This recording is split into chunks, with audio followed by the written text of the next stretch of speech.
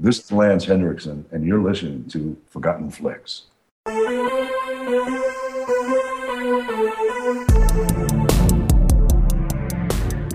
Hey there, everybody. It's Dave, and welcome back to The Quest. Okay, I know everyone's really confused right now because it seems like The Quest is leading off the show, and it's supposed to be buried in there somewhere between 15 and 20 minutes or 27 minutes to break up, the in-depth conversation that Joel is having with his guest today. But today, they're going to talk about the great, the one, the only, Hell Comes to Frogtown, which, Joel asked me to do this early on because this was going to be a very complex intellectual discussion of this movie, and once they got going, he did not want to break he didn't want any of you to really just get confused by the multiple layers.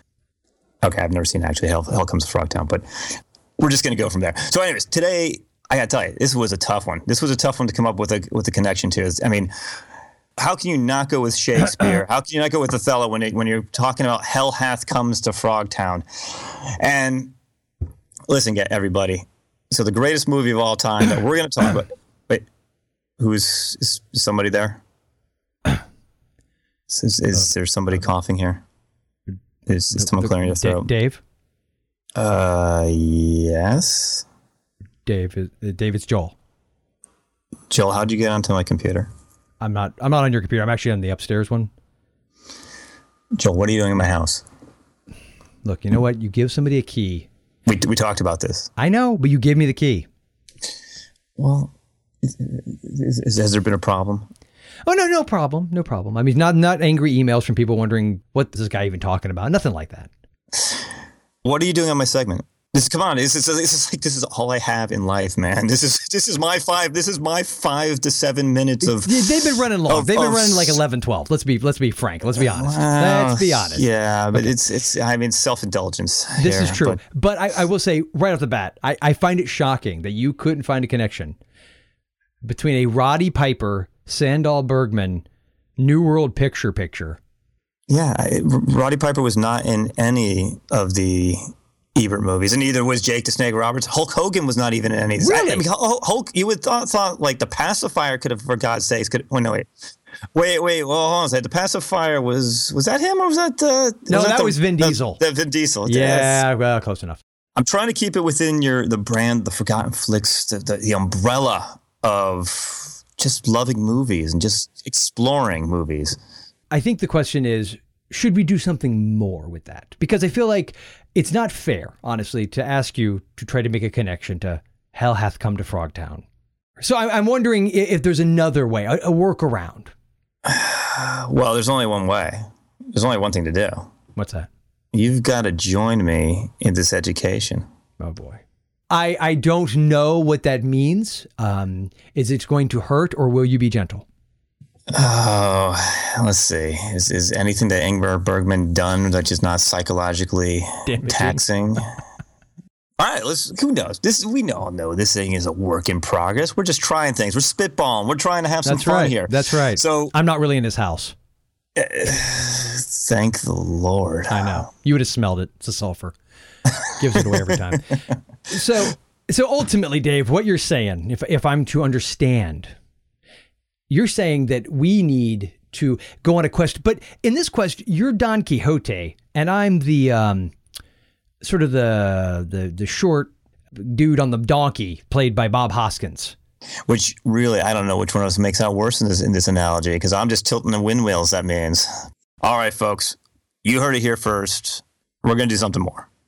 Joel, go enjoy the Frogtown. I will. Time to get my frog on, people.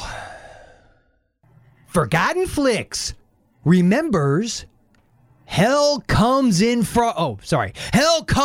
Frogtown, 1987. In the future, after the big war, there will come a time to rebuild and a need for a new and special kind of soldier. This man is carrying a loaded weapon. Prepare to meet the next great American hero. That's where you come in. Are you serious? His name is Hell Sam Hell. Never heard of you. We're going to Frogtown. And this is the adventure he's been waiting for. We're gonna get him out, and then you're gonna get him pregnant.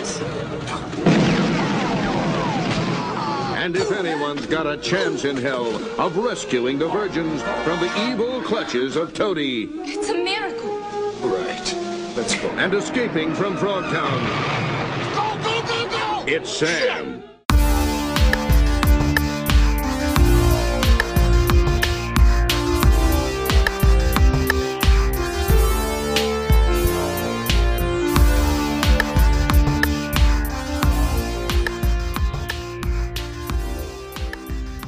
Welcome to Forgotten Flix, where we remember the movies you grew up with and occasionally ones like the one tonight that you probably have never heard of, but that's not the point. It's called Forgotten Flix.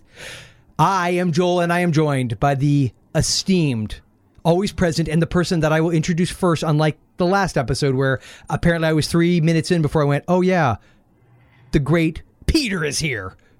Peter, welcome. Welcome. Thank you, Joel. I didn't remember that. Did you? I totally did. We had Vince on for Tough Turf, and we were like, I looked down, it was like almost 3 minutes in. I think I even did the spoiler alert, and then I went, so. That's right, Peter's here. Oh yeah, you did. Oh well, I'm here. And I'm here. You are here. I am thankful you're here. You will keep me grounded and make me feel like less of a man due to your voice. And to reinforce that is another man with an amazing set of pipes. You know him, you love him. The great podcasting wonderkind. I believe that's how you pronounce it, or wonderkind. Wunderkind. You tell me. It's from your neck of the woods. I don't know. Daryl Taylor is here. Hello. I feel like I should have some kind of WWF queued up sound effecty thing going on, considering the movie we're covering. I would love that. I totally didn't do that. Oh, well, shame on you. I know. Yeah. It's Not prepared. It's what I do. So, before we really go in deep on this one. Literally. And we're going to go balls deep. I feel like I would, in fact, be remiss if I didn't warn everyone.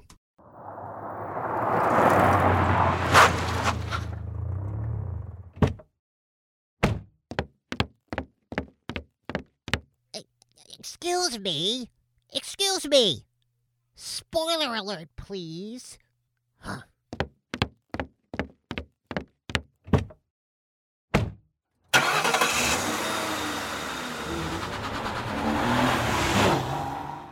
So that was your spoiler alert warning. If you have never listened to the show before, assuming you make it past the first 10 minutes, this is about reminiscing and talking. And the assumption is you have seen this movie, or at the very least are familiar with it.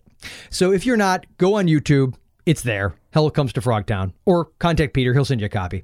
And watch this movie starring the great... Local movie dealer. Yeah, he's my movie dealer. He hooks me up. Cocaine's a hell of a drug, right, Daryl? We'll be saying that a lot for this one.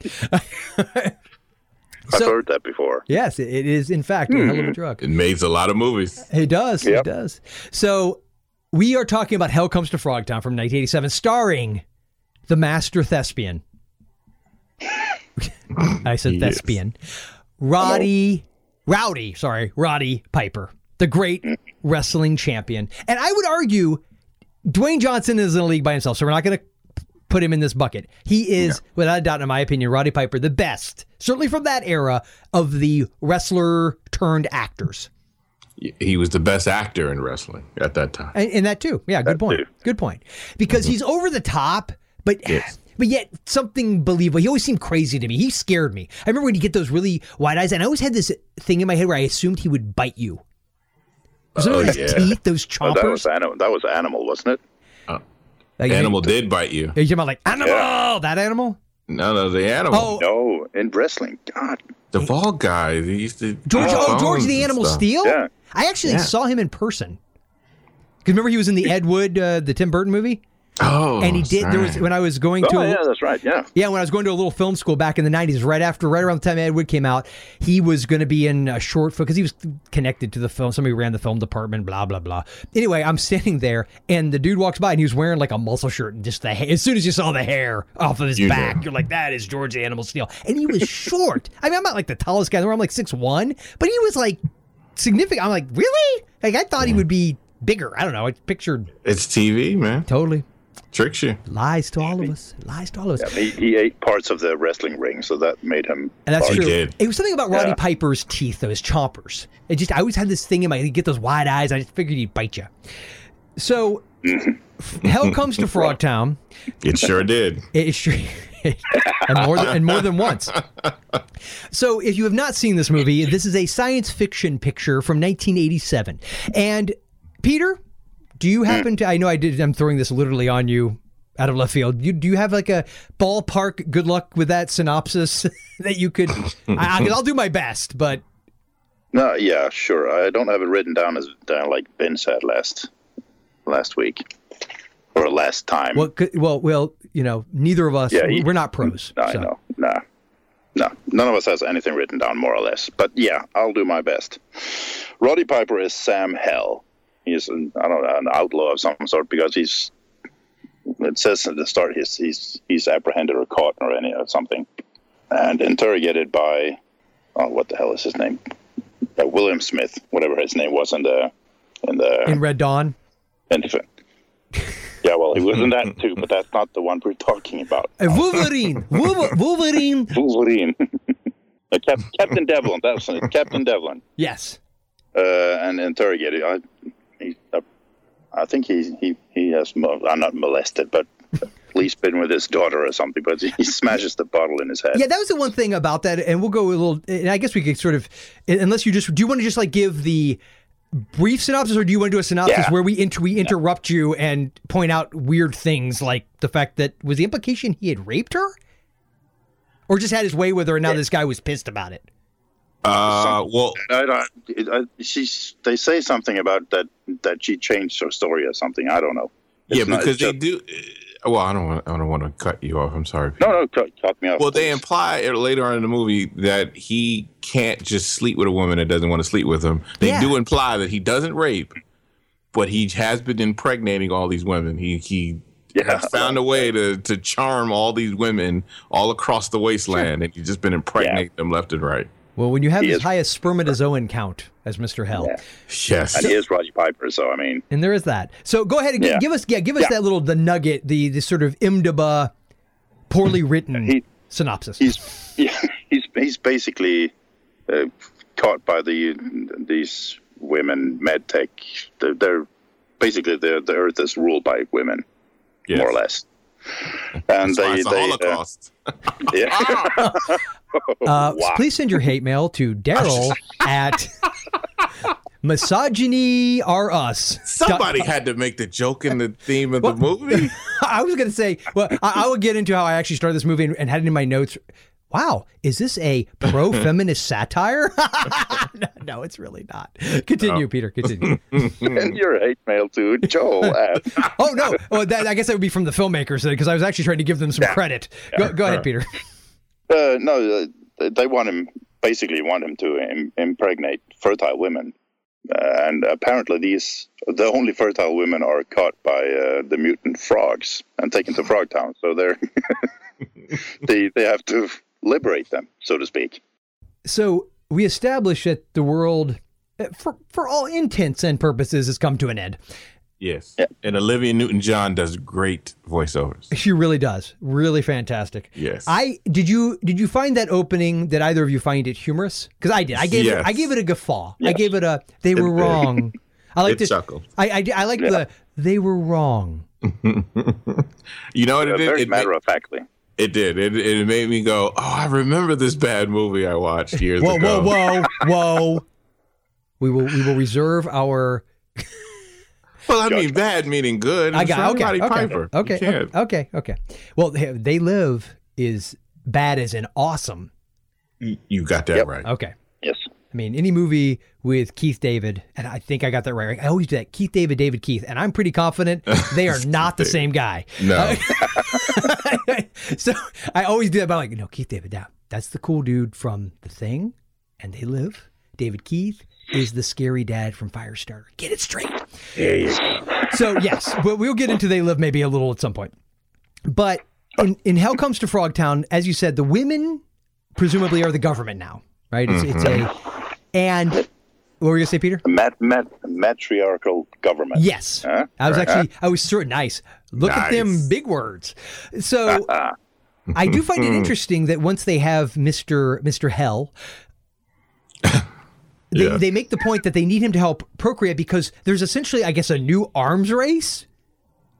Wasn't that the gist of what they were saying, that they needed whoever could have the most babies faster so that they could, because we're in a war and they want to continue the war, because this isn't the argument that if women took over everything, war would cease, or at the very least considerably be tampered down.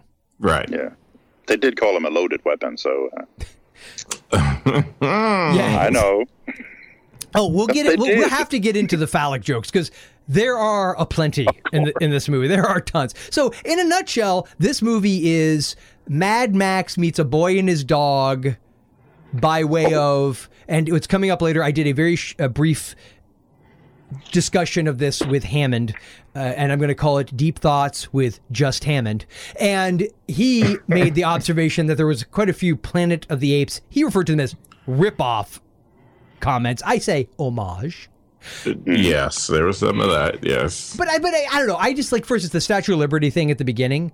I think they played that well because at first I didn't realize that was a model. Now my knee-jerk reaction is, would it really still be standing so perfectly? But they only had so much money. This is true, but I'm saying is like the effects and all. And again, considering the time period this movie came out, the mid to late '80s, you're talking pre-CGI everything. I mean, computers were there, but it wasn't like it is now by any stretch. So it's all practical effects, models,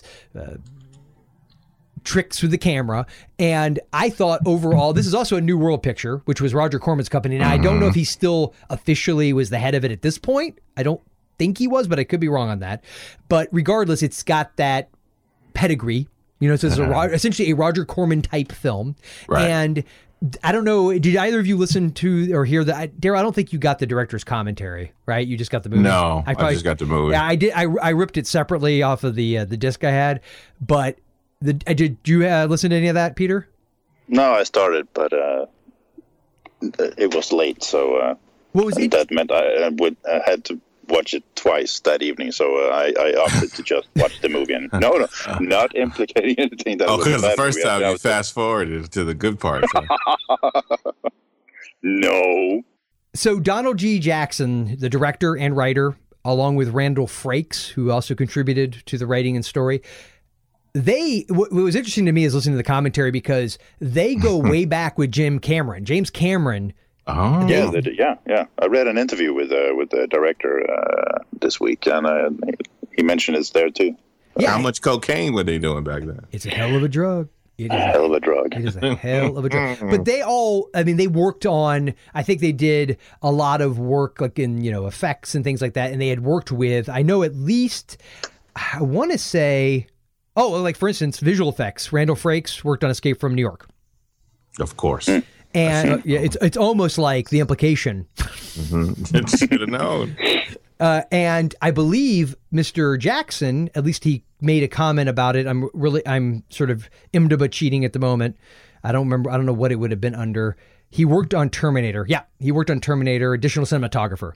So it lists him as uncredited, but he makes a comment in the commentary about working with James Cameron on some like second unit stuff for Terminator. And he had gotten the idea for this movie because spray painted on a wall somewhere was just the words Frogtown, like in real life when they were shooting the movie. And it gave him this idea. It's like, Frogtown. Oh, that's an interesting. Anyways, I could see how that would happen. That's kind of interesting. What's that about? And Frogtown on the wall. Frogtown. Yeah. Wow. Yeah. I got the movies for this. I got a great idea. Okay, hold on. Here goes. Explosive cod piece. Yeah, postcard piece. Okay, Dance of the Three Snakes. Woman on a chain. Woman on a chain. Bag over the frog lady's head so that you can make it happen. And hold on.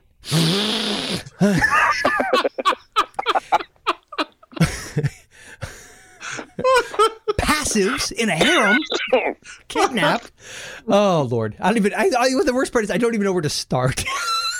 I honestly just have no idea. All I know is any group, any feminist organization would look at this movie and go, "This is what's wrong with America." No, it's really bad. I literally, hold on, wait, 1, 2, 3, 4, 5. My fifth note down.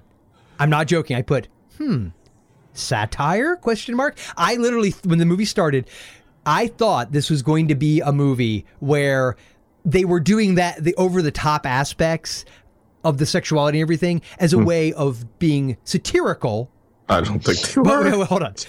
Did you ever see Cherry 2000? I know you have, Peter. Yes. Okay. See, to be Cherry 2000, you can make that argument. There is a feminist sort of undertone satirical vibe to that movie. Okay. I'm not saying it's perfect. I'm just saying that I think it's definitely, you could argue They it's tried. They tried, I think. It was maybe 20 minutes into this movie going, no way. There's did you see the poster with him he's holding a chain and she's on her knees with the gun? Yeah. I will say the poster, there's a couple of different ones. There's ones where they're standing beside him, although I make the point behind him still. Yeah, right. The poster, though, did reinforce my final assumption, which was, no, they didn't mean it at all. This is not meant to be a satire. So I will say that considering what the story is and the idea that it's essentially this guy's ability to impregnate women, it was far less raunchy and sexual than I thought it would be. Yeah, you're right. Because really, you take out like one scene and maybe a couple words, it could have been a PG kind of movie. It could have. There was it was just implications of sex, but there was no. You didn't see it really though. show any. No, you didn't really see anything. I mean, just sex face. She had sex face for one scene. But there was nothing happening. I'm sitting there going, now, who what did? Are you talking about Spangle, the Sandal Bergman? Yeah, Spangle, when she's on the bed. And every time I hear Spangle, do you not picture the the actor's name? Lennon from Reno 911 in his short shorts. Wasn't his? Yes. Was it like, what was his? I can't remember his character's name, but was it something like that? Like not Spangler. I can't remember, but yes, it's close. Just the name Spangle is just so weird. It's just so weird. It's like Spank Bank or. Did you either of you recognize her from anything else? I've recognized her from a bunch of stuff. She was in. We get to that. She was in. I remember. I saw She also. Yep. Yeah. Well, she was the female lead in this. Obviously, she's the. How do you call her? The foil to Hell. Sam Hell. I guess she's meant to be the sexual tension love interest. But yet she's apparently sterile, so he's not allowed to take part, and she's not allowed to take part because apparently I didn't realize this, but I guess there's a limit to the amount of love sauce he can produce. You know what? I also would like to add. I wonder if the people that did this movie were in the middle of a breakup. Why did you say that? Because the way that she's written, where all women. They are teasers, but they never want you to be happy. This is the problem. This is where the movie goes from satire and flips it right back around, smacks it up, flips it, rubs it down, and turns it like highly offensive. They pretty much, she's this cold, like you said, she's just a total tease. Bossy. Yeah. And she's not just, I would argue she's not just incapable of having children, but she's just straight up frigid. Right. Unstable. I put down in my notes. Looks hot, but can't dance seductively if her life depended on it. Oh my gosh, that was so unless bad. She's dancing for the three snakes. I just want to keep teasing. Unless she's dancing for the three snakes. Right. Yeah. And then all bets are off, buddy. There you go. and of course, because all women want to put. Well, we got to tease it. Tease the snakes. Tease the snakes. Tease the snakes. Wow. So, cocaine is a hell of a drug. A lot of it was, yes, a lot of snow in this movie. Even though it was a post-apocalyptic desert, there's a lot of snow. So we go from, I feel like we're all over the map, but you know what? It's Hell Comes to Frogtown and it's Forgotten Flix. What do you want? Yeah. Don't just love that one of the effects guys, one of the chief effects guys' name is Steve Wang. It's appropriate. Yes. Yes.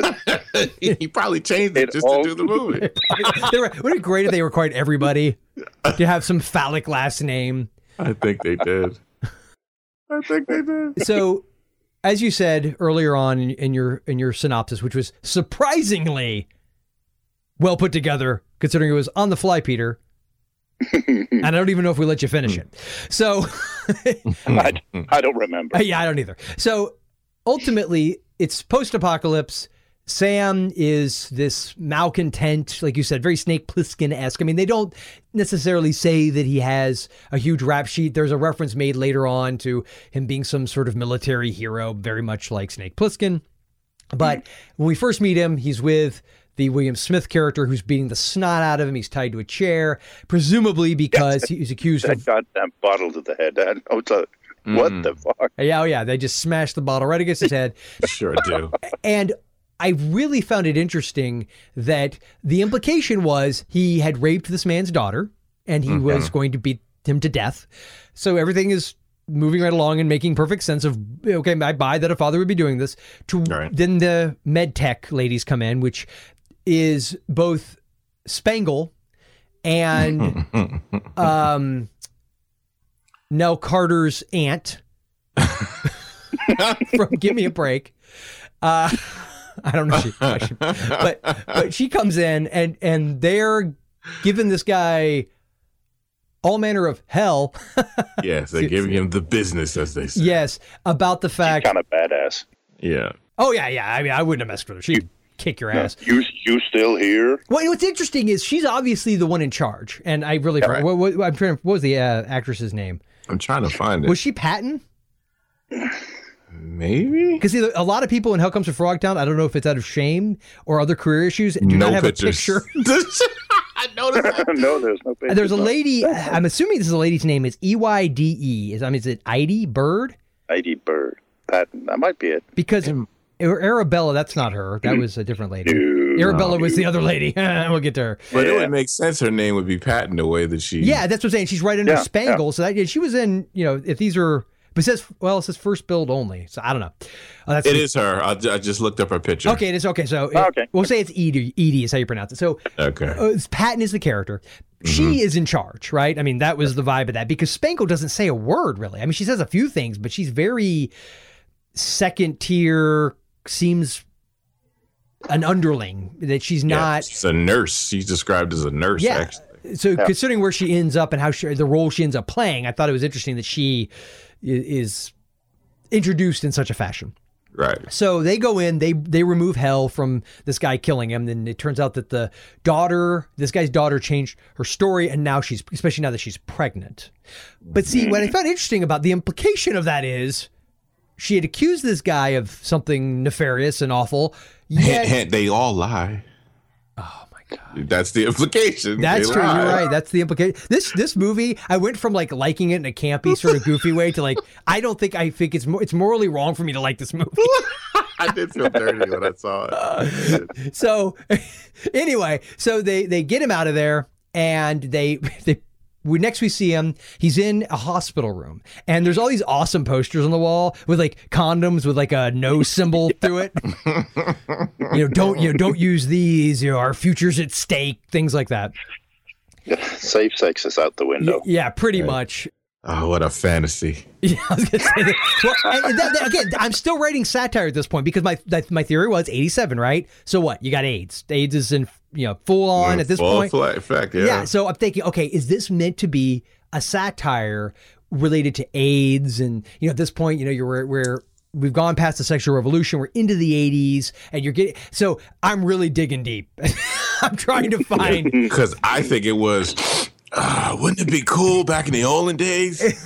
We could have sex with anybody and nothing happened. Yeah. Just wear like sheepskin rubbers and. Yeah. Yeah. Is sheep still around it? Hold on, wait, wait for it, ready. Bow. Bow. Bow. Bow. Bow. And then immediately followed by. Oh, Lord. So anyway. Send the intern to get some more. We need more sheep. All right. This one pup. I think my sheep had a hole in it. Oh, God. Anyway. So after the hospital scene, this is where we're introduced to his explosive codpiece. I think I can get to this movie. So he's got an explosive codpiece. And Edie, aka Patton, she's giving him, as you said, the business, but with the raised eyebrow of. It sounds so dirty. She's giving him the business. It does sound so dirty now. It does. I can't handle this. But wait, he wants to get the cod piece off, and he says, "Well, how am I supposed to, Oh, there's a flap in it." Where the hell was the flap at? I don't know, because there wasn't a flap when I looked. It's property of U.S. government. That's all I kept seeing. I don't know where the flap was. Oh, God. Oh, so they explained to him that if he tries. The sound, though. What's that? You can hear the sound of the flap, though. Oh, yeah. Did it sound like this? You really did that. I'm choking on my water here. Don't say choke on the show. The best part about this movie is it turns everybody into like this, just the most obnoxious 12-year-old prepubescent boy ever. So anything you say has a sexual connotation. Oh, God. So needless to say, he agrees to go. He signs a contract, apparently, which I love. Again, post-apocalyptic world.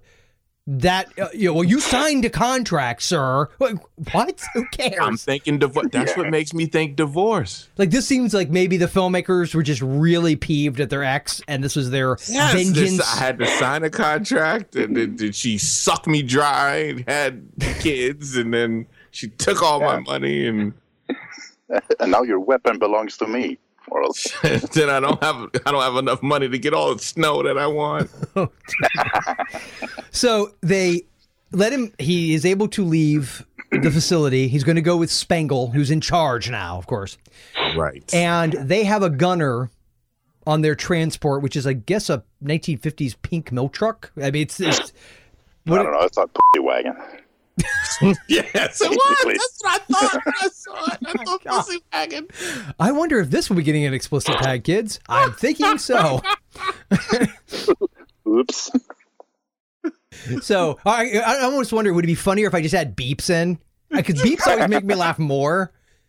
There's a show I like that it's like more of like a businessy type podcast, but the guys are young and they're constantly cussing, and the guy who edits it will sometimes I think he tries to mark where the beep should go as they go and then just adds them in, never checks, because you'll be listening and they'll be like, yeah, and then I told the guy, I was like, well, fuck that beep, and then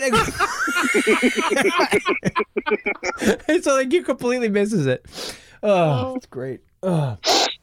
So anyway, speaking of the gunner, how the hell do you pronounce her first name in real life? Yeah, or the character Centinella. No, Centinella. I could handle that. Okay, well, I was thinking Citronella candles. Is it Sec? I don't know. I have no. I tried to look it up, but I couldn't find it. Keck. I'm gonna go with Keck. Sounds like something you would do if you had a hairball. Keck. Keck. She won't even put a picture up. I thought she was hot too. Well, apparently Sam L went deep. Whoa. Well, here's the thing. At first, she reminded me of the girls in the Robert Palmer Addicted to Love video. Yes, that's exactly what she looked like, and that's probably what they were doing. And And of course, this is about a year or so after that, right around the same time that song came out, right? It was 86-ish. Yeah. That's what, this is before they were calling them all lesbians. They were really saying that they were just, evil. But they just needed the right man to come along to make them happy. That's all it is. I'm going to play devil's advocate for a second, and we'll just make the assumption that what Daryl's sure to point out is why all those messages were in this movie and how wrong they are. Yeah, yes, that's what I'm saying. No, I'm not co-signing. I'm just saying I recognize that the messages that they're trying to tell in the movie are wrong. At Forgotten Flix, we say are wrong. And now, Not So Deep Thoughts by Just Hammond. Hammond, hell comes to Frogtown. You couldn't join us for the episode, probably because based on the message you sent me, anyone that likes the movie would not like you anymore afterwards. But you had a few thoughts. Share them with us, will you? Okay, right off the bat, I think they were trying really, really hard to be funny, and so and they had a difference of opinion. And then they showed the nuclear explosion. I actually laughed at that. Really? Yeah, I actually did. I mean, I chuckled. I guffawed. Maybe that's a better word. I guffawed. And then right at the beginning, there are a bunch of Planet of the Apes references. The Statue of Liberty, all of it. There's tons of Planet of the Apes. And then the frog guy looked like a steampunk beekeeper. Steampunk beekeeper. Okay. You know the one at the beginning, the frog. Yeah, the very beginning, the one that wasn't supposed to have a gun, and then he did. Yeah, that one. The opening credits felt very, very late 60s, early 70s. I kept waiting for Kojak to come waddling out, or Cannon, because they just didn't fit. And then it was Randall Frakes was all up in that business, and I'm just wondering if it's is Riker's dad? No, I presume you didn't. I don't think I said a ton of homework. I didn't do a ton of homework. Okay, just so you have a full sense, because a lot of things you hated about this movie, I actually liked. But to each his own, as I like to say. I would point out to you though, interesting side note. I listened to some of the director commentary, Frakes, and I think the other guy, which is named the director, Donald G. Was it Jackson? I can't remember. Probably should write that down for the actual conversation I'm going to have. But those guys, especially Frakes, they go all the way back with Jim Cameron to his Roger Corman days. And in fact, the guy who did the opening credit sequence, I want to say, may have done the one for Terminator and some other big movies as well. And it was New World Pictures. So this was actually a Corman. I think when you take it in context of it was a Corman movie, basically. I don't remember if Corman's name was on it, but it was New World Pictures. And all of these guys came up from the Corman school. And the main guys involved in this specifically did a lot of effects work and other work with Cameron into his Terminator movies and everything else. I don't know, it gave it a different twist to me when you consider the full history and the context. Of course, granted, you might not know that going into the movie. I understand now that it had promise. It really did. But I felt like the promises were broken in many cases. I mean, the monsters looked great. Ish. And you mean the actual frog monsters? Yeah, the monsters themselves looked fine. Yeah. I was actually really surprised because I kept thinking they were going to end up looking a lot like the critters from Guyver. Oh yeah. But even then, I would give Guyver the pass that being sort of a live action anime in a way, but early 90s, right? Wouldn't that come out like 90s? Yeah, I loved Guyver. Don't get me wrong. Guyver's one of my guilty pleasure films. It's the kaiju vibe. It's right. The guys in the rubber suit, even though they were not insanely large in that movie. Yeah. Yeah. So then, let's see. So the lady, the main lady. Yes. She looked like a cross between Bergman. Yes. She looked like a cross between Angela from Who's the Boss? Angela and Roy Scheider.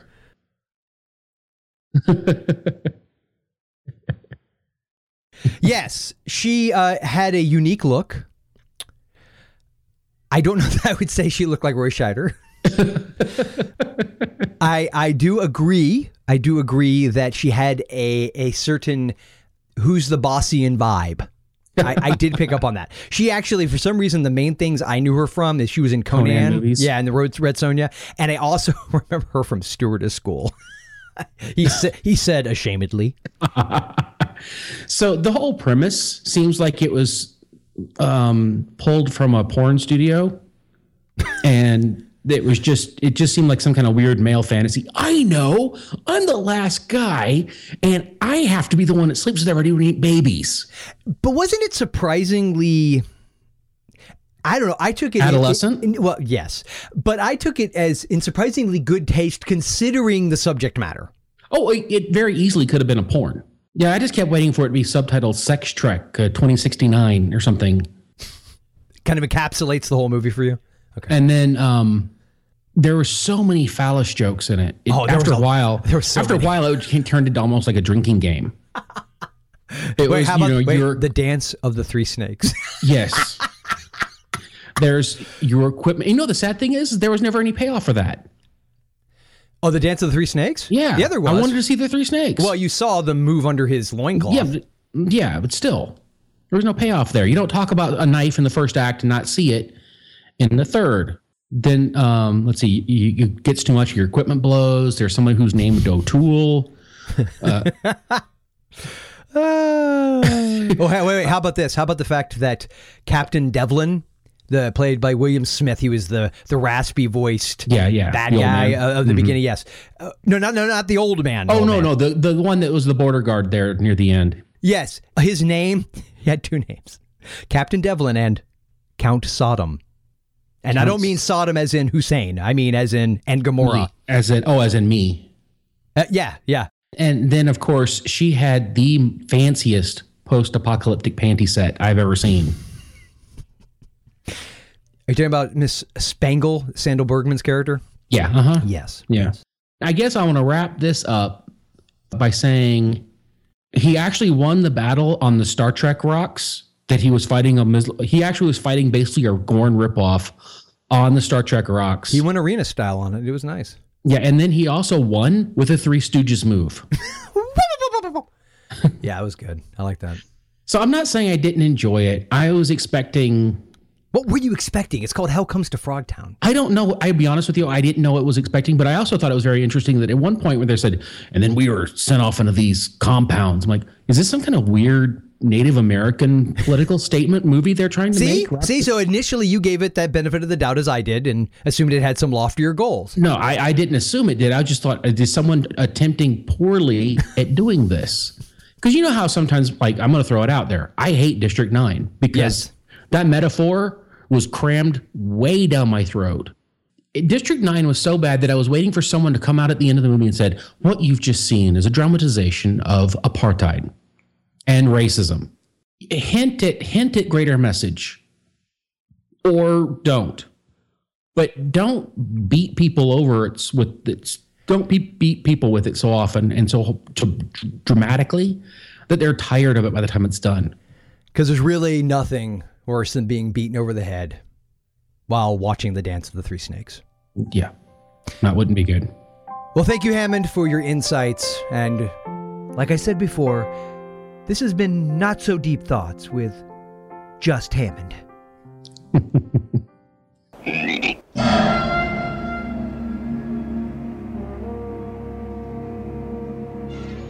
Yeah, so she's the gunner, I guess. She handles the big gun. She sure does. I mean, this movie is nothing if it's not subtle. You passed it to me, so I had to shoot. Of course. She walks out. I mean, when Sam walks out, she's literally not really cleaning as much as she's stroking, like a 50 caliber machine gun mounted to the top of the wagon, and it's so subtle.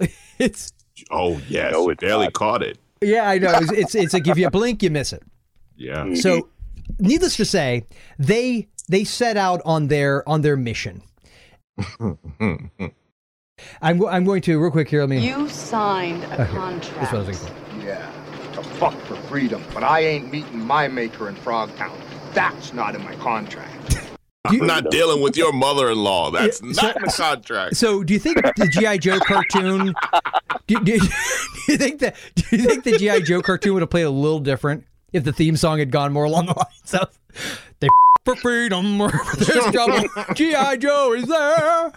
I would have watched it even more. The enlistment rate goes through the roof. It's like Team America. Oh gosh. Wow. Yeah. So, needless to say, we find out why Sam does what he does. We find his motivation. I feel like there's no way anybody's going to come away from this episode and go, I have got to watch this movie. Or maybe they will. I don't know. Well, I mean, I think you should. Yeah. It's social commentary. It really is. It's commenting on something social. Yeah. So they head to Frogtown. Now, anybody here want to remind us why they have to go to Frogtown? To free the women, the fertile women. Yes. That were kidnapped, right? Yeah. Right. So Sam Hell could procreate. Why? Were they kidnapped, though? Well, here's the problem. What is it about these women? There was some unique thing about them that made it to where they apparently couldn't free themselves. They're passive, right? Yes. Passive. They're and passives. Like it's apparently a category. Yeah. They're passive. Passive. I don't know. So whoever's tough enough, they can take the women. Apparently. Hell of a drug. I hate my ex-wife. So that's apparently the MacGuffin of the movie is passive harems that Hell has to help them get so that he can impregnate all of them. Yes, he must free them. Yeah. Liberate. Because they must be liberated because they don't know any better. Exactly. Oh, wow. It's like there's really no way you can excuse this movie. It's no way. No. I've tried to come up with in the past for excuses for Garbage Truck Kids, the movie. I've tried to come up with excuses for a gnome named Gnorm. I have so many movies, except for Caveman. I couldn't come up with one for that one either. But so I do want to jump to this scene immediately because I want to see how you guys took it. They end up, as they're driving through the desert, headed to Frogtown. En route, they spot something running through the brush. And they apparently are hell-bent on running it over because they gun the car that they're in and they take off after this obvious person. Obviously, it turns out it's a woman. Right. Track her down. Turns out she's one of these ladies, presumably, that was originally part of this group, or at least connected, was one of the kidnapped fertile women. I guess she wasn't a passive, right? She was just part of the group that was kidnapped, and that also consisted of a lot of passives. Right. Even explaining this, I feel like I'm high. So this is where the date rape comes in. That's where I was about to go with. Thank you. Is that what happened? Because I'm pretty sure that's what happened. She drugged the girl so that she would be more open to having sex with him. Yeah, because now she's pretty much feral at this point. She's incoherent. She's babbling. Yes. She smells bad. Because she was kidnapped. Well, yeah. Yeah, so it's basically she's already been traumatized once. So why don't we just make it worse? Yeah. Well, she was like, Spangle said, go get her now. Just do it. Now, you could, political correctness aside, you could make the argument, and I'm not, believe me, making an argument for what you think I'm going to make an argument for. In that world, it's almost like caveman mentality. I get that you would almost like all that decency crap, I guess, for a lot of people would be out the window.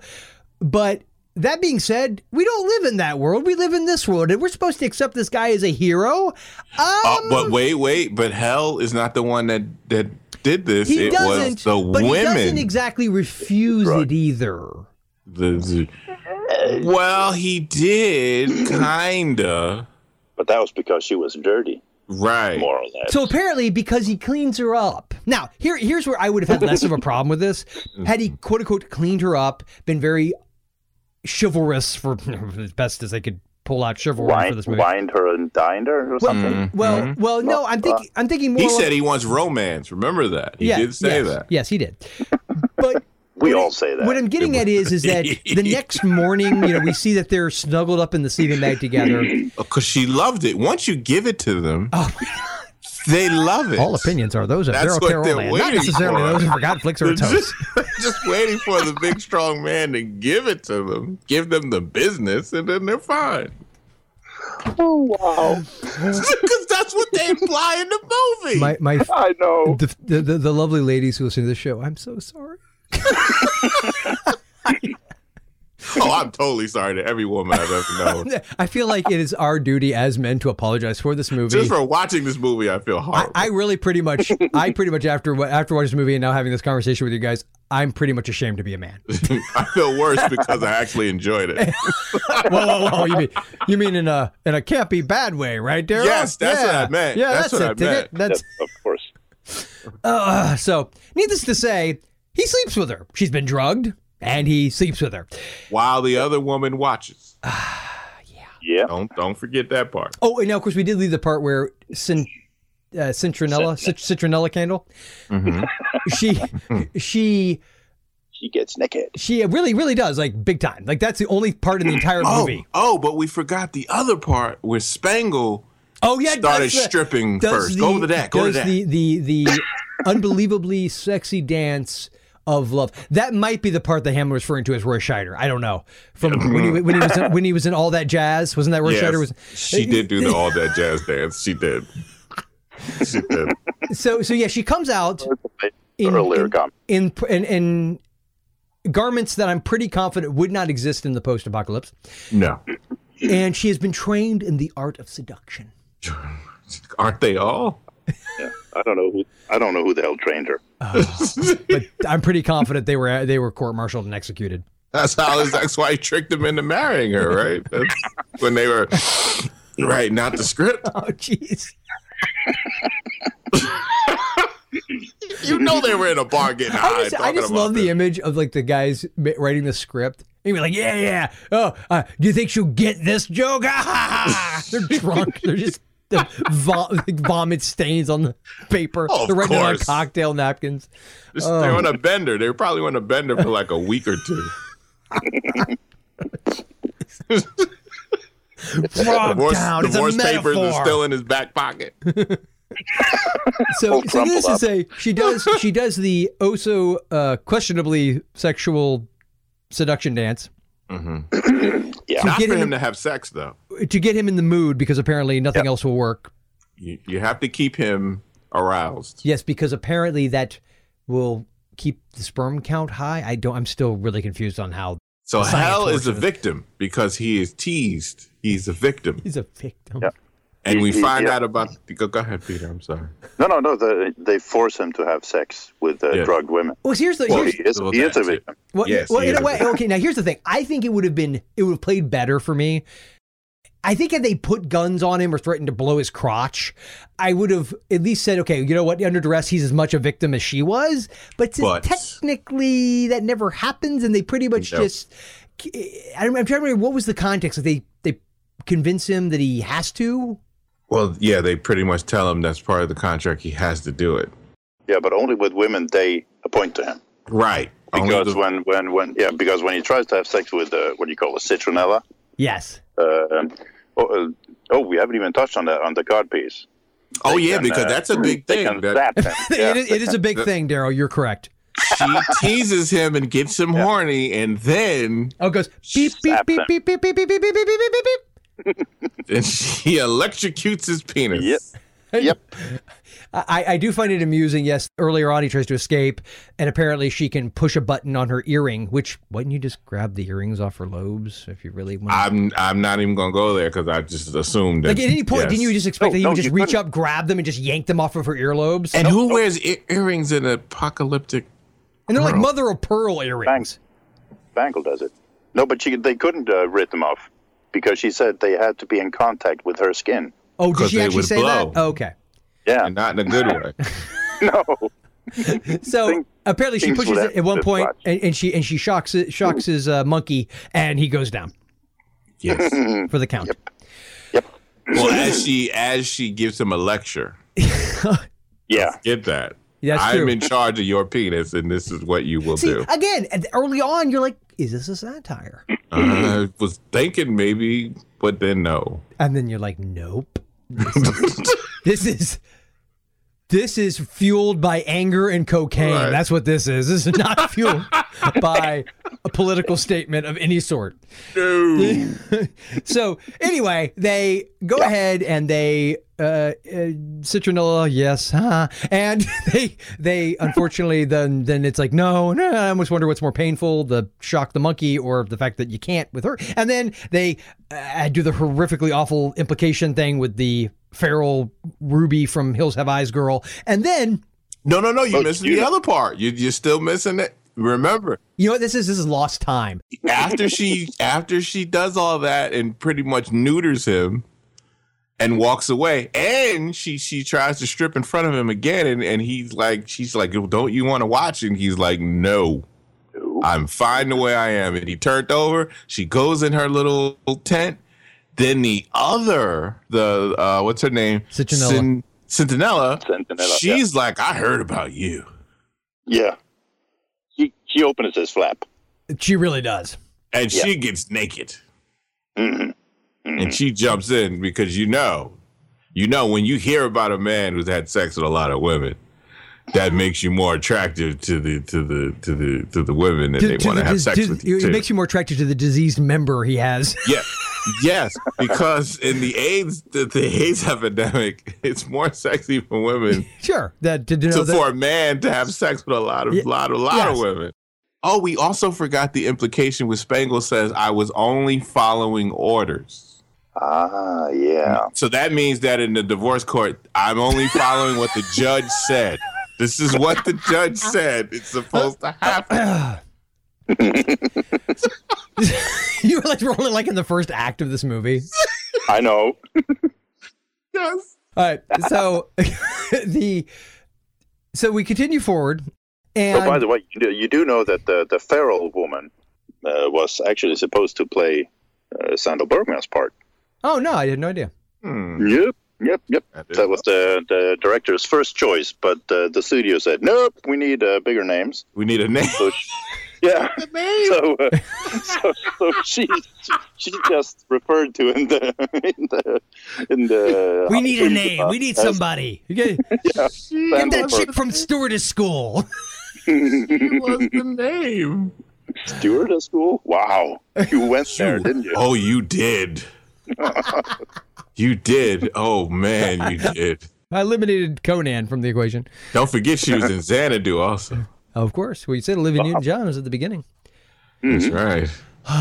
So, needless to say, so she's happy. So apparently the poor girl that was taken advantage of was happy because in the end, much like the guy who was really angry at the beginning of the movie, she changed her story too because, she's pregnant. And in this world, you're like a queen. I'm going to go deeper, though. She comes out the tent and sees him with this younger woman who is happy and in bliss of having sex with him. And she's angry about it. She looks at him with just the disgust on her face. Like he hooked up with a younger woman. But you forced him to because you treated him so badly. That of course he went to a younger woman. So what you're saying this movie does have all this subtext, much like I assumed. Unfortunately, it's all aimed at someone's ex. I'm thinking. We don't have written down confirmation, but this is true. I have no idea. We're never going to get this movie. So, long story, really, really short. They end up in Frogtown. After the girl hugs him and says, "Thank you." Oh, yeah. Thank you for having sex with me against my will. Thank you for drugging me and having sex with me against my will and impregnating me. I appreciate that. Yeah. And now sending me with a some kind of collar on my wrist and into the wilderness and desert by myself on foot. Pregnant. Thanks for that. Bye-bye. Take care of your child. Thank you. Don't send any bills. Oh, no, the good news was you'll be treated like a queen if you make it. If you make it, you'll be. That you're in a world where you can go and get a random woman pregnant and you don't have to take care of the child and be a father to it at all. And isn't that great? This is less a pro-feminist movie and more like the most twisted, cocaine-fueled, angry male fantasy of a 1980. Did you ever read Bloom County? Yes. Do you remember Steve, the lawyer that was like the biggest D-bag ever? Yeah. He wrote this movie. He did. Oh, God. Oh, okay. So, and with Bill the cat, by the way. Yes. Of course.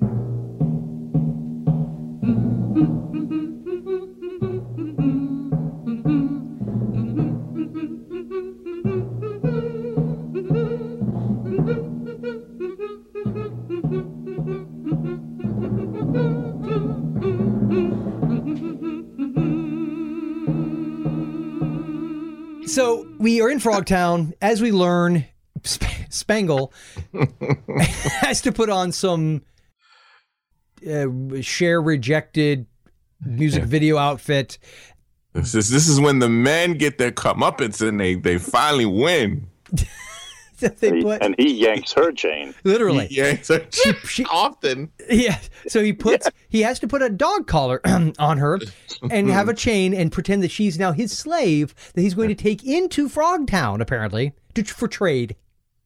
Not offensive at all. Remember when he looks at her and he goes, "You don't like when..." He tied her up now. He tied her up in a Very rope. 50 Shades this was, yes. And he goes and he yanks her by the throat. And he goes, "Now you know how it feels to be yanked around." And I think he said, "By the system and that judge." Makes me pay you all that money. All that alimony.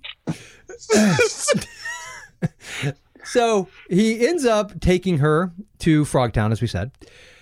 And apparently there was a joke written on the wall, and I found it odd that it was hidden because it says something like, "Welcome to Frogtown. If you're here, you're..." And you can't read the rest of it. Well, the director or the writer or somebody made a comment in the commentary about that. It says, if you're here, or if you live here, you're home, or you're already home, which isn't that funny a joke to begin with, but I'm wondering why you couldn't really read it. Right. It was obscured. It was weird. I was like, okay, well. I thought it was a curse or something. Yeah, I didn't know. I didn't get it. Yeah, because, at this point, they really want to be careful how offensive they get. Oh, yeah. So they end up at Frogtown. They end up in front of, what was his name? Squid Lips is the guy from the beginning. Is it Toady or is it, who's the? No, Leroy. Oh, that's right. Yes, Leroy. Yeah. And he is got some sort of Shriner's hat on, wasn't it? And he's sort of the head. I guess he's supposed to be like some kind of low-end crime boss. Yeah. He's a 70s pimp. Pretty much. Yeah, I'm thinking that. And so they're in a bar. They meet a guy whose voice was almost the spitting image of Dr. Paul Bearer, the horror host I grew up with, because it sounds like a guy gargled with gravel. I mean, hey, kid. And he is this old, crazy miner type guy, and I guess finding uranium as opposed to gold in the Nar Hills. But he and Sam Hell go way back. Apparently, he was 80 when Sam was born, which is really odd. Sam's like 30-ish. And he was the only guy to give a damn. I don't know what that means. I almost cried. Yes, it was beautiful. And I was trying to figure out, does that imply that he was like the dirty old man that took the child in? I'm like, what I don't know. Does that imply? I took it as he was the one who gave him his sense of honor, especially when it comes to drugging women and doing awful things. Oh, sure. And so... Yeah, and with a name like Looney Tunes, so... I mean, it's Looney Tunes, that's right. So they You don't know who that was?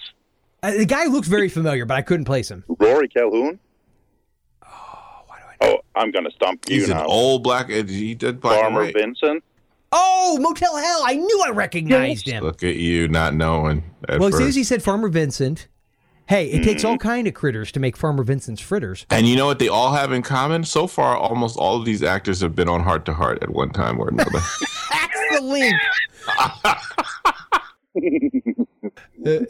Yeah, you're right. He was Farmer Vincent. You know what it was? In my defense, Peter, I haven't seen that movie in a very long time. Number one. Have I? And number two, I was just hung up on the fact that he just looked like this crazy old miner, and I think my jaw was still pretty much hanging open from all the other stuff I had seen in this movie. So remind me of Sam Elliott a little bit. Yeah, he had a vibe. There's a vibe, minus the stash. Yeah. So they end up pretend they're going to do some sort of scam where they're supposed to trade in Spangle to the Frogtown folks so she can get in with the passive harem and then let Sam in. And they're doing it they're all going to do this whole thing. They're on cahoots with the exotic frog lady dancer, Annabelle, right, yeah. Or was it Arabella? Arabella. That's right. Arabella. Who says, "I love you." Yeah, she walks. She goes, "I love you." That was creepy. And all I could think was, wow, this is the actual full size of the female Gremlin in Gremlins 2, the new batch. Because minus the ears, that's exactly what she looked like. And so she has the hots for Sam Hell, as we learn later on, because there's another character. Was it Bull? Who is the or Boss. What do they call him? The one with the eye patch that was Bull. Bull Shannon. Yes. Or Bullfrog. I guess you could say that's what they're going with. I think. Hold on, let me see if this is his sound clip. Shut your hole! Yep. Or. Eat left, froggies! Oh wait, no, that's sorry. That was Sam. My bad. Let me do this one. Shut your hole! I thought I had one of him saying something about "you're one weird dude." I used to have that. That's when he's chainsawing his crotch. Oh, that's yes. Yes. And he's screaming, "Take it off! Take it off!" Oh my God. So needless to say, this guy comes in, takes over with one punch to the gut, I think, knocks Sam down. I'm like, really? You're gonna go like a punk? Okay.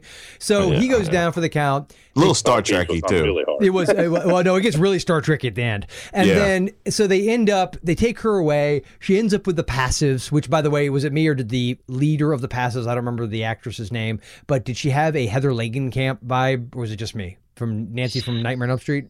Anybody? Yes, she did. She had a vibe. There's a vibe.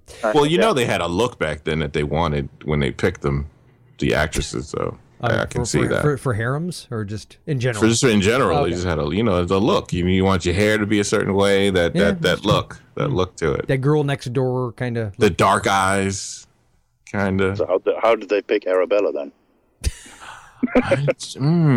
I know. They watched one of her movies. Yes. Hard Bodies. She was in Hard Bodies. Yes, she was. The actress who played the frog lady? Tomboy. Yeah. Oh. and girls just want to have fun. Really? We've seen her before. Yes, we have. Really? Parts of her. Yes. You haven't. Well, she wasn't the main girl in Tomboy, was she? I haven't seen that in a long time. I don't know. It's been a long time. Hold on. As I said, we saw parts of her. No. That's Betsy Russell. Right. This was. Oh, wow. She didn't even have a name. I don't even know. Christy Summers. I wrote it down. Let's see. Just because she was in Hard Bodies. Actually, I wrote down Bull's name too, because I like that actor. Oh. Not in that way. Hey, to each his own. If you're into the frog thing, that's your business. So ultimately, they get the girls. They fight the bad frogs. There's a king frog, whatever his name is. Toady. King, Commander Toady. Wait, you're going to pass by how you stimulate a woman with sheets and scarves? Oh, yeah. They're getting, I guess this is their equivalent of the drugging her thing. Yeah. They're getting ready for Commander Toady, and they're doing this weird ritual. The passives are all around her, doing something with, sheets and scarves and chanting. I don't know. I was very confused at this point. It was so weird. It was that by the way, that scene. Because obviously the three snakes would kill people who are not in this seductive state of mind or something like remember, that. The wording was, if you're not open to them. Oh, yeah. To the they three could kill you if you're not open. Did they really use that line? I must have blanked that out again. They said, if you're not open. I said, what? The rape alarms kept going off like.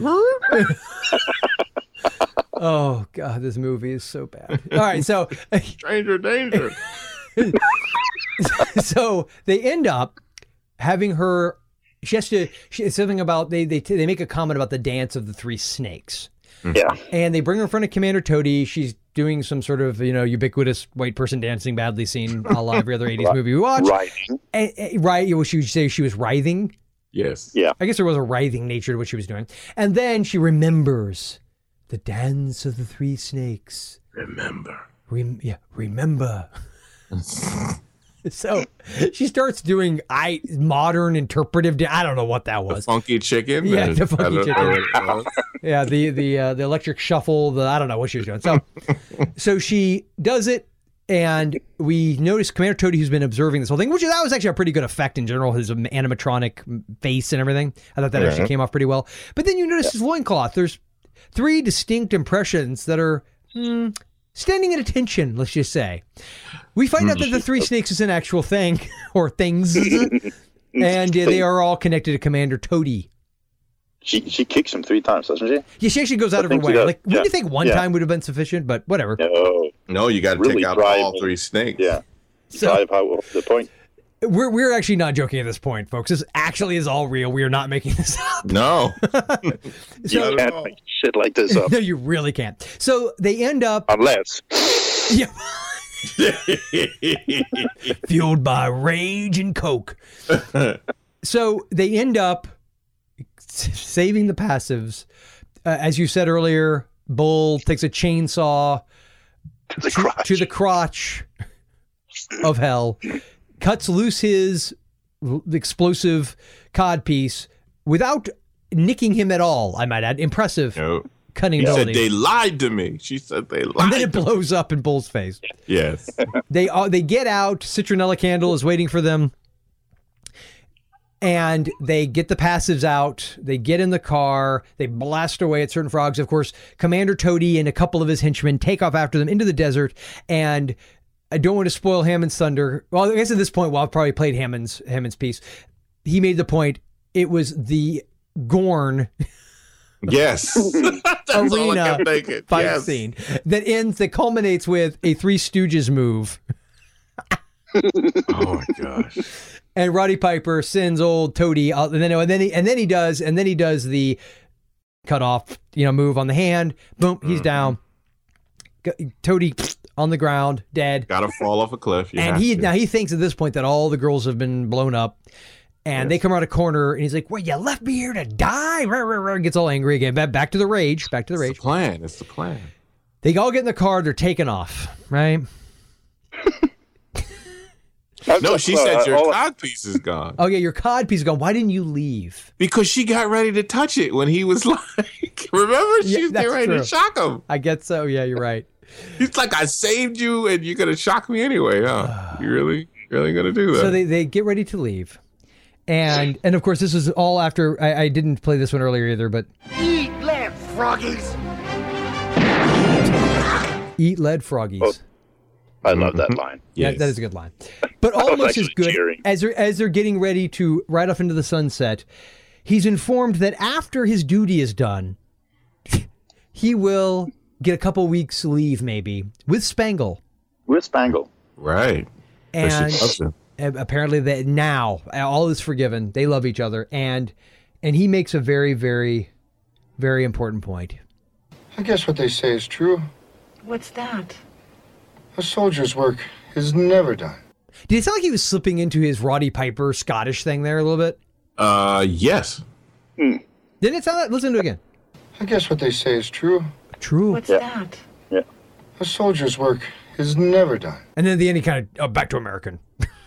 Because when he gets really tight, like I used to love when he would be yelling at somebody, and then at the end he'd get really tired. He'd be huffing and puffing, and then that accent will come in. And is he actually from Scotland, or was he an American fake? That was just a gig. No, that was the whole make. He made that all up. That's disappointing.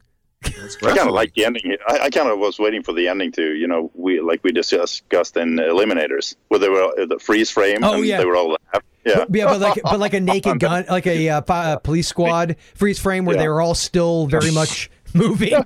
When they say, we really didn't mean this. We're just joking. Yeah, it's a joke. We didn't really do this. So that is, in a nutshell, hell comes to Frogtown. Sure does. That's basically it, isn't it? Yeah. I can't believe we made it through it. So, gentlemen, any final words about Frogtown before we go to our movie picks, or should we just go right to our movie? I'm just so surprised that there was all the original actors didn't return for the sequel. Yeah, that's a good point. So yes, we will continue on. Let's go right into our movie picks.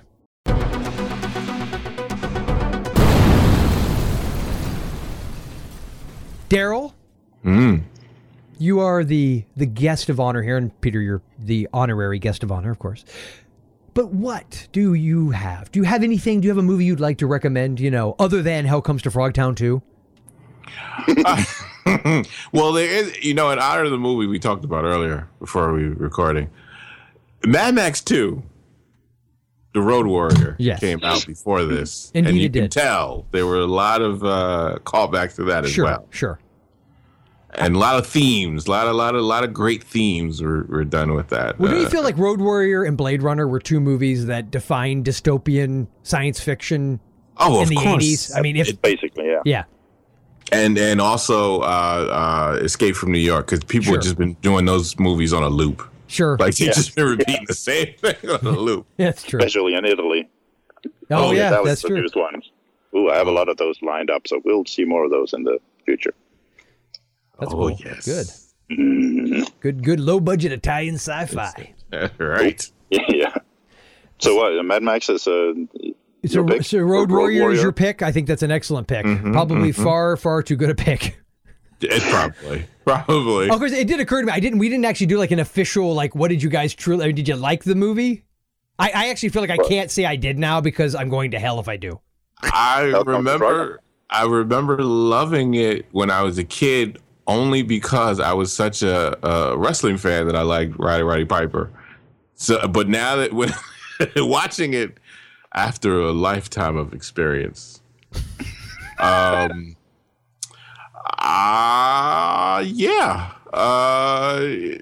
a film that I will never connect myself with ever again in life. Because I still You watched it. Peter's like, I watched it twice. I will not I will not mention it because I still want to have sex with women. So I will never people mention to this actually movie in public admit that they know you. ever again. I will delete this off of my computer and destroy all evidence. In fact, from here on out, whenever we say your name, Daryl, I'll add Bob. Exactly. Like a monotone. Bob. Bob. And a lot of bleeps. No, this movie is damn. What was your rating? CCC, Cinematic Cotton Candy. Yeah, Cotton Candy. Yeah, this is CCC. Yeah, not CND. This is CCC. Well, I've said before. I remember reading about this movie in like Starlog or Fangoria way back when, and I was aware of it. I always saw it on the video store shelf, but I'd never seen it. And Peter had said, "Oh yeah, you gotta do this with this." And we got to do this. Yeah, you did. You did say that, and I have to admit. It is a very entertaining movie. I did not hate it in the sense of like, oh, it was just boring or it was this or that. Oh, it's entertaining. It is very entertaining. It never got boring. But but seriously, if you're easily offended on any way, shape, or form, don't watch this. Do not watch this movie. Pretty much. If you're a woman, if you're a person who appreciates and likes women, don't watch this movie. If you're happily married, don't pretend you like it. Oh, no, never. Act like you hate this movie if you're caught watching it. Good point. I'll have to remember that. Yeah. Yes. I'll have to tell my wife not to listen to this episode. It's actually, again, it's not as, it really isn't as bad and quote unquote raunchy as it could have been. I mean, it could have gotten really extreme if they had wanted to. The messages were worse than I think the it's what it actual is. That's content. what it is. This is an example where seriously the message is so much worse when you really don't even have to go that deep. Oh no. It's so bad. So that is that movie. So we have Road Warrior as one pick.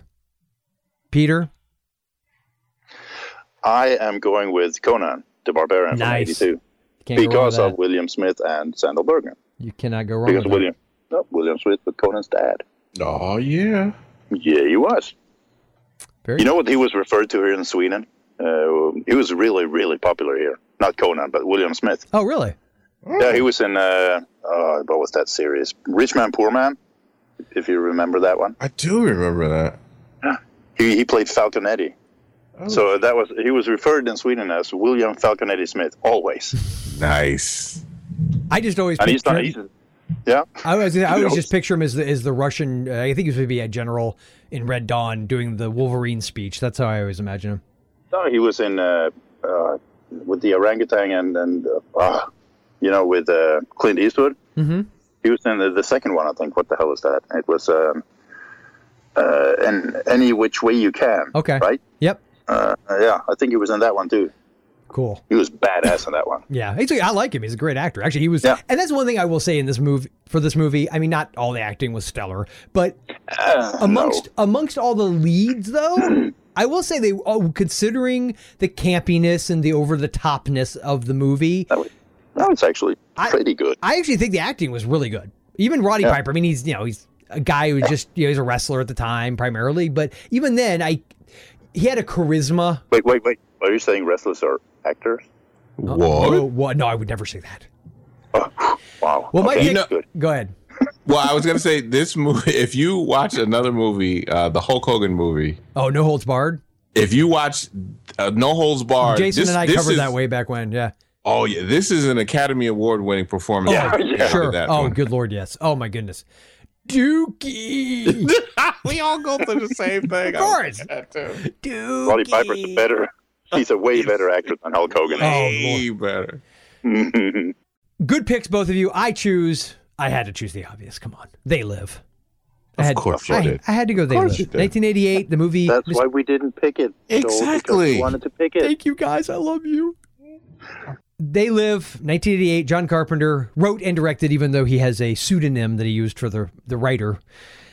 And this stars Roddy Piper, Keith David, as we said before, Meg Foster. It is a classic sci-fi movie that actually is satirical and has a bit of social commentary running under it and isn't offensive for its own sake. Any final words, Daryl? Of course, they could find you and all your amazing podcasts. Tell them where. On the Taylor Network of Podcasts. You can go on that website and find all the podcasts. You have at least 562 different shows to choose that from. Many.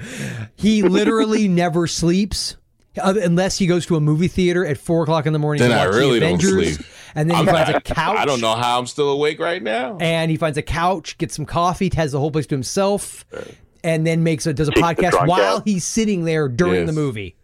Oh, I'm so tempted to go see the movie again tonight, this morning. Shh, I gotta wait. Don't. Shh. Oh. So yes, they can find you there and all your awesomeness. So thank you for being on the show, my friend. I love having you. It's always entertaining. Yes, it is. I love it. Love covering the show. Thank you. I always wet my pants a little, and I appreciate it. I'm pantsless. Well, honestly, that's the more convenient way to go because then you don't have to wash them. No. Of course it is. So especially for this. My fine friend Peter, thank you again for being here yet again. I mean, it's like 8 o'clock in the morning now where you're at? No, 2:30. Yeah, he says like 2:30, like as if he said 9:30 at night. I'm like, by 9:30 at night, I'm ready to just collapse. So thank you, Peter. Thank you for being here. Of course, I could find your awesome retro reviews. I believe you just had one with Django, the original Django, right? Wasn't it the guy who played Django? That's what it was, right? In the original. Nope. No. Well, no, I am not going to edit that part out. So you have a review. Somebody didn't get prepared. A man called Blade. I know it was a man called Blade, but I thought, wasn't it the same actor? No. He's a lookalike, more or less. Oh, okay. That's how they made all the Italian movies. They found lookalikes and then, Wasn't the original Django, I've never seen the original Django Western. Wasn't it Italian? Or was it a... Yes. Okay. No, that's it. I've done that too. You've done so many, Peter. Come on. I know. So yes, both of you, thank you so much for being on the show. It was a pleasure. Peter, do you think we should give Daryl the final word? Yes. No, I think Peter should get the final word. No. Do I have anything? No. Other than I got to be on with Peter. I don't get to be on with Peter too much. That was the final word, actually. I don't get to be on. You don't get enough Peter. That's the final word. Daryl doesn't get enough Peter. Exactly. Wow. Thanks for listening. And for even more retro movie goodness, be sure to subscribe on iTunes and feel free to leave a review. It helps more people find out about the show. And a special thanks to JV at yoursecretidentity.com for all the fantastic music you've heard throughout this show. So swing on by ForgottenFlix.com, where we've got great retro reviews, articles, games, tons of past podcast episodes and interviews, and more